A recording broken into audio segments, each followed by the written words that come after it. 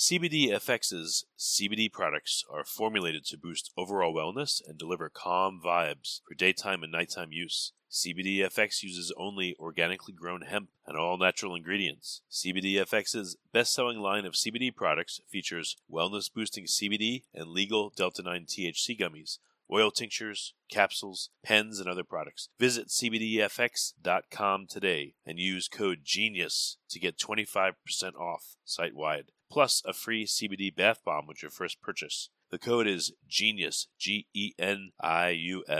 Don't miss this special 25% off offer for Finding Genius listeners, only at CBDFX.com. Offer expires August 31st, 2023. Feel the difference with CBDFX.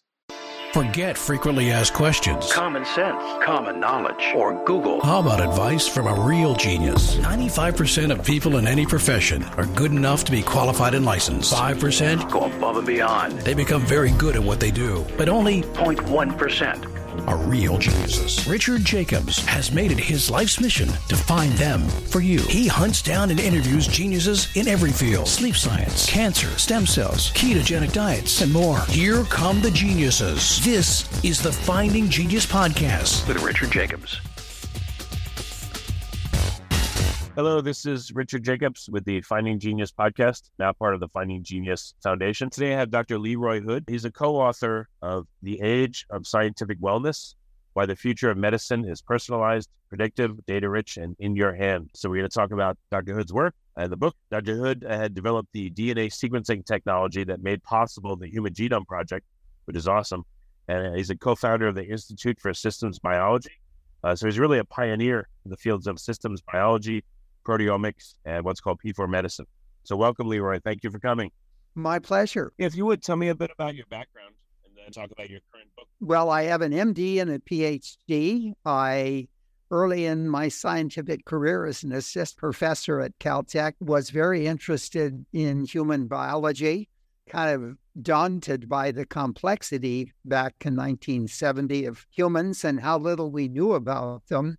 And that consideration pushed me into a series of really paradigm-changing ideas. The first was developing a whole series of 6 different instruments, included the automated DNA sequencer. It made it possible to look at individuals and generate big data, which is the beginning of starting to deconvolute all of the complexity. A second consideration that I really was interested in with humans is back in 1970, very little external information was available about humans. And it became to me clear that then blood is a window in which to look at both wellness and disease. And that's because blood bathes all your organs. They secrete molecules into it. And if you can quantify those molecules and see how they change over time, you can get good indices of whether organs are well and or sick. And if they're sick, even some hints about what they might be. And then finally, it was clear to me that what was key to generating all of these data was the ability to integrate it coherently so it could reflect and deconvolute the complexity of human beings. And that led eventually to the concept of systems biology, which is the simple idea that you look at a biological system you're interested in, not studying it by one gene or one protein at a time, but you look at it in a global and a holistic manner. You try and generate as much data about it as possible, and you integrate that data together and look at its dynamics over time. And that allows you to get insights then into the biological networks that underpin both normal and disease physiology. And that's really the route by which I've come to thinking now about what we call precision population health, which is the idea we take individuals and we generate on them an enormous amount of data. And we use the systems biology approach to assess how well they are and our ability then to optimize that wellness.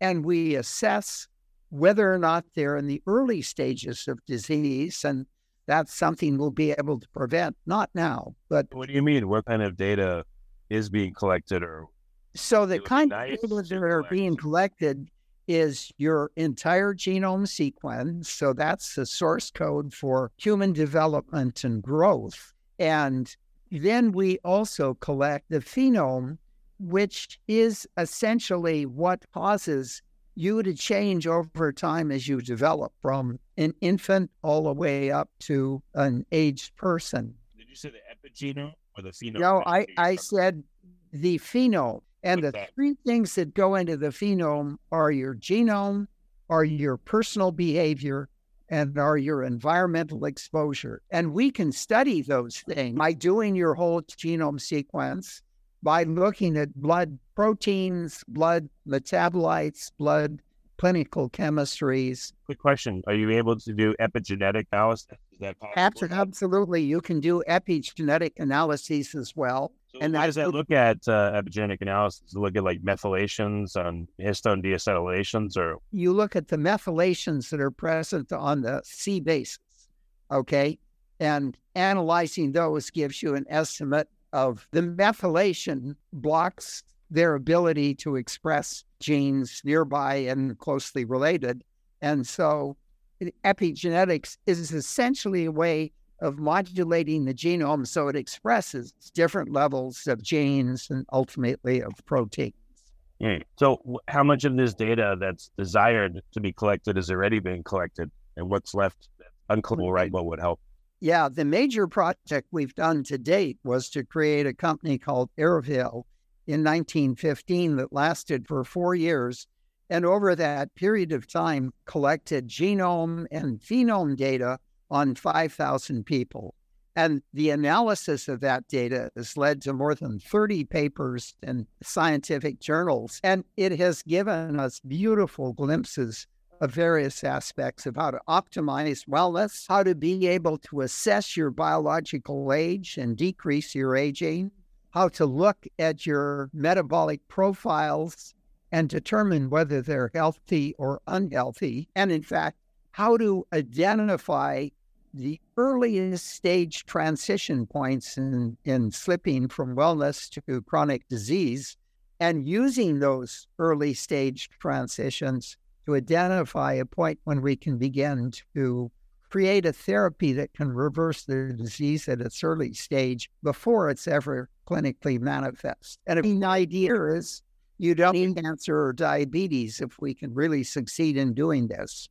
But who has categorized what early stage transitions look like for different diseases? Is that available, and who has done such a thing? We've done it with Airville and looking at these 5,000 people over 4 years.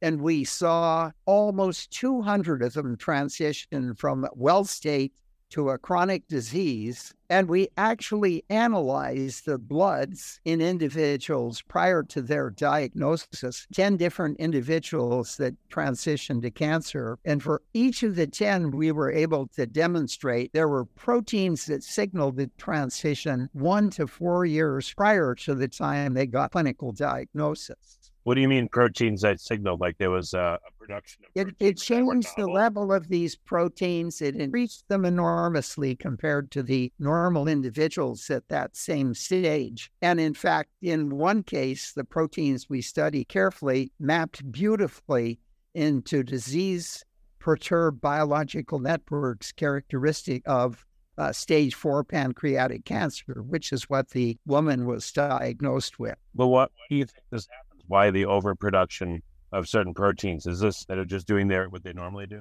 Nope, it's just a reflection of the fact the neoplastic process has started. And when it starts changing the level of genes and proteins that are expressed. And we're just catching it at a very early stage before the disease has gotten complicated and generally quite intractable and almost always inaccessible to single drugs to reverse chronic diseases back to normal. CBDFX full spectrum and broad spectrum CBD products are formulated to boost overall wellness and deliver calm vibes for daytime and nighttime use. CBDFX is offering our listeners an exclusive 25% off, which I think is very generous, plus a free CBD bath bomb with your first purchase. when you use the code GENIUS. Don't miss this special 25% off offer for Finding Genius listeners only at CBDFX.com. Offer expires August 31st, 2023. Feel the difference with CBDFX. But when you say the neoplastic process, that would be undertaken by cancer cells or healthy cells that are somehow changing? No, these are cells that have transferred to a cancer state, and they're starting to change their biological networks and the proteins they use in those networks. So they're not visible to, let's say, microscopy or histology, but you can see that the increased production of certain proteins is a very early sign that cancer will come. Is that what you're saying? That's right. And these proteins almost certainly are coming before you'd ever see any change in pathology, or at least a very large change in pathology. And of course, that would be difficult if you're thinking about pancreatic cancer. You'd have to go into the person and actually do histology on the pancreas, which is not a very easy thing to do without major operations. But if you can take just a little bit of blood and show the transition has occurred with proteins in the blood, then it's a very easy diagnostic tool for saying you've had a transition. The transition is probably going to go to this kind of cancer. We have to start thinking about a preventive therapy for that progressing any further. The nature of the proteins that are now being created in abundance, what kind of proteins are being created, and what's the significance of that? The proteins whose quantities change are those that participate in disease-perturbed biological networks that underlie the cancer basis. They're signaling molecules, they're interaction molecules, they may be immune molecules, but these are all molecules that are a part of the cancer process. What about exosome production from cancer cells? Are you looking at that? Is there an early way to see like the proteins being expressed? Are they the payload for various extracellular vesicles that are put out by cells, or are they free floating? And again, extracellular vesicles themselves, are you characterizing them to look for additional signals? We are. I think exosomes offer a very interesting example of a potential diagnostic package. So the idea is disease-perturbed cells have a tendency to export little cellular membranes that contain packs of proteins and of RNA for messenger and so forth. And right now we're designing techniques so we'll be able to capture exosomes from the blood and to individually analyze the molecules that are present in a single exome, and to look at the cell surface proteins on the exome, which will identify the organ from which the exosome has been secreted. And that will give us, A, the location of the disease-perturbed organ, and B, through the contents of the exosome, proteins and RNA, will give us deep insights into the nature of the disease mechanism itself. So can all this be collected? Or with what's being collected now, what does this look like? And, is this analysis commercially available? Is it clinically available through one's doctor? Or how do people get this extensive analysis? The kind of analysis that I've described was available from 2015 to 19 with the company Aerovale. There are many functional practitioners who are interested in proteins and metabolites and supplements and things like that, looking at disbalances and correcting those.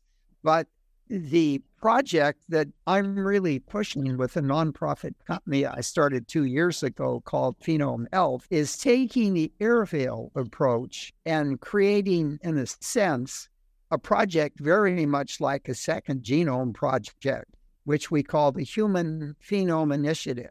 The idea there is to persuade the government to support a program which over a 10-year period of time will analyze 1 million people with regard to their genome and their phenome. And we are utterly convinced that with those kind of data, one, we can unequivocally improve the increase in quality of healthcare that comes from optimizing scientific wellness and being able to prevent disease as I described it. And number two, I think we can also demonstrate that if we cut back significantly on chronic diseases by reversing them before they ever clinically manifest. And say we cut back even 25% over a 10-year period. Today, chronic diseases are 86% of our total yearly healthcare budget of $4.4 trillion. 25% of that obviously would be in excess of $1 trillion saving.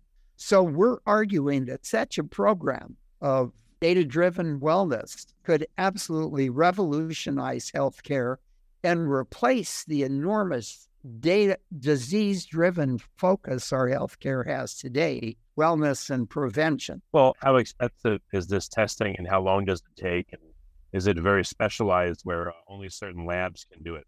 So the process isn't all that specialized. There are a number of different labs that could do various things. But just as with the Genome Project and the Human Phenome Project, we're proposing we have a significant amount of money to develop these technologies and make them more miniaturized, make them more rapid, make them far less expensive. And one of the key areas we're going to be exploring are all the different measures of digital health that can be done to look at brain health, at body health, and at gut microbiome health. You can see a time in the future when more and more wellness will be practiced in the home. And in fact, you'll be able to take a droplet of blood and measure the 5,000 elements we'd like to be able to optimize wellness and prevention in ways similar to what I described, and then send those data off to a data analysis mechanism, perhaps a ChatGPT, and that they will in turn send it to your physician, and it'll come back to you in the way of prioritized actionable possibilities that are unique for each individual, adjusting to the deficiencies and shortcomings they have, and optimizing individually wellness and the ability to prevent disease for each. So again, is this clinically available, even if it's a patchwork of different tests and labs? Like if I wanted to do this today, could I even do it? If you wanted to do it today, you could do it, but you'd have to do it in bits and pieces from different labs. And you'd have to have all of the information necessary to integrate and generate the actionable possibilities and so forth. So it's not something an individual can do.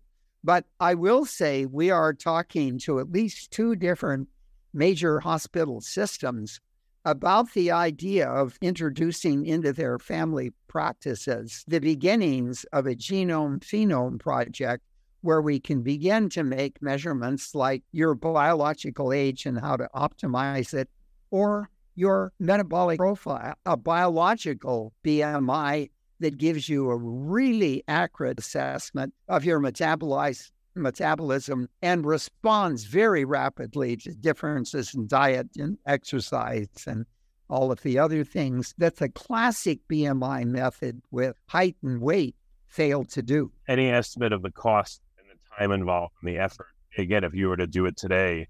And then what do you think is a reasonable number and availability in the future in order to make it widespread where people would do this? To put it in perspective, the first Human Genome Project, where we sequenced just one genome, cost about $3 billion. And I think this project, where we'll sequence 1 million genomes, and at the same time we'll do 1 million phenomes, we feel will probably cost around $5 billion or so.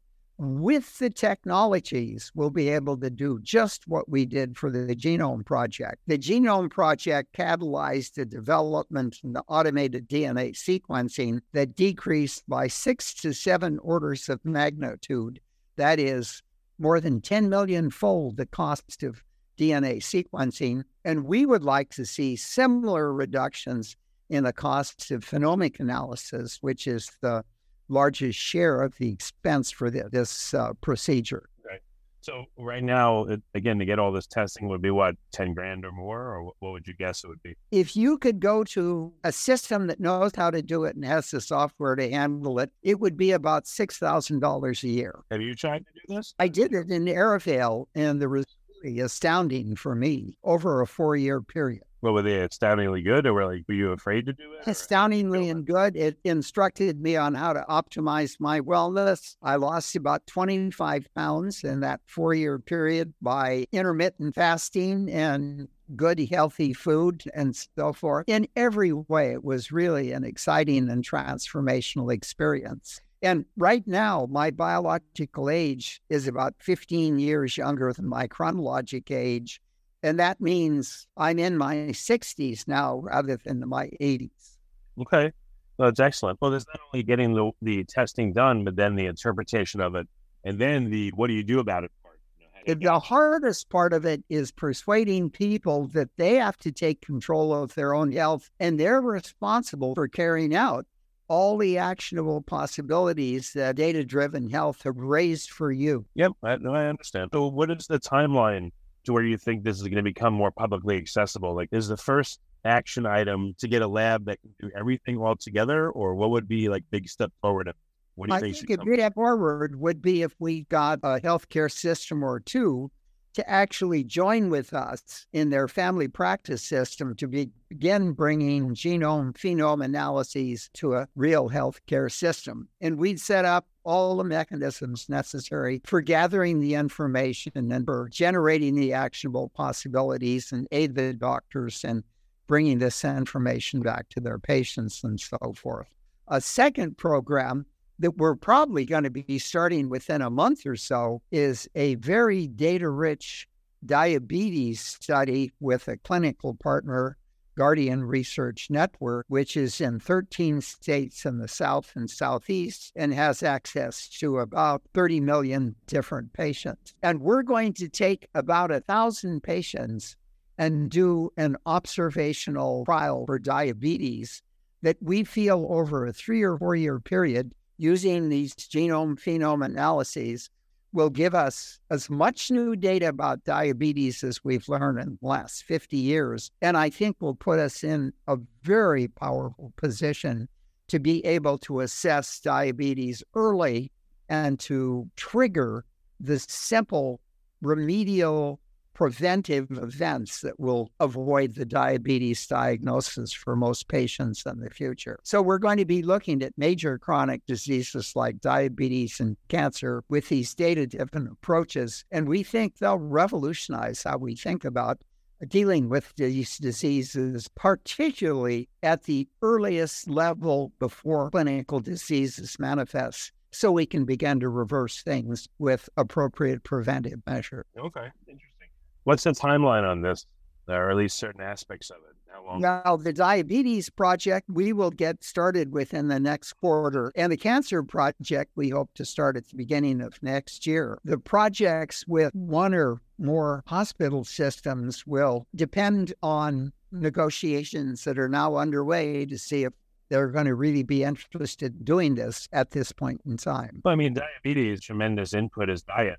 So, it would be great if you could tell people really early on, hey, you're in a pre-diabetic state and, you're headed for it. I mean, it's already accomplished with this early. Exactly. The preventive measures that we'll institute once we find you're at an early pre-diabetic state. And we'll say, look, you can simply avoid it by doing exercise, by doing diet, by dealing with stress, managing all the classic lifestyle things that lead us into disease. I would argue, for example, that Alzheimer's is really a lifestyle disease. It's one that can be avoided if we catch it early, and we know how to catch it early now.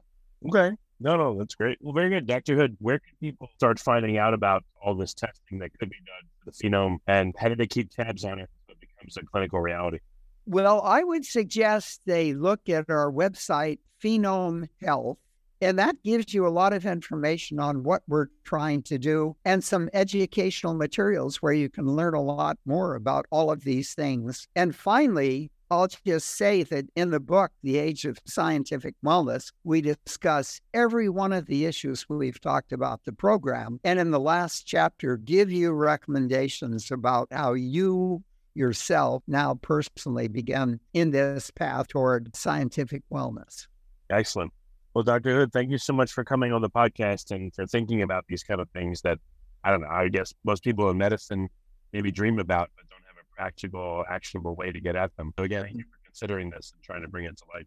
It's been my pleasure. Thank you very much. Remember, before you go, check out CBDFX.com for the best in organic, all-natural CBD products, both for you and your pets. Boost your wellness today and get 25% off your first order, plus get a free CBD bath bomb when you use code GENIUS at checkout. That's code GENIUS.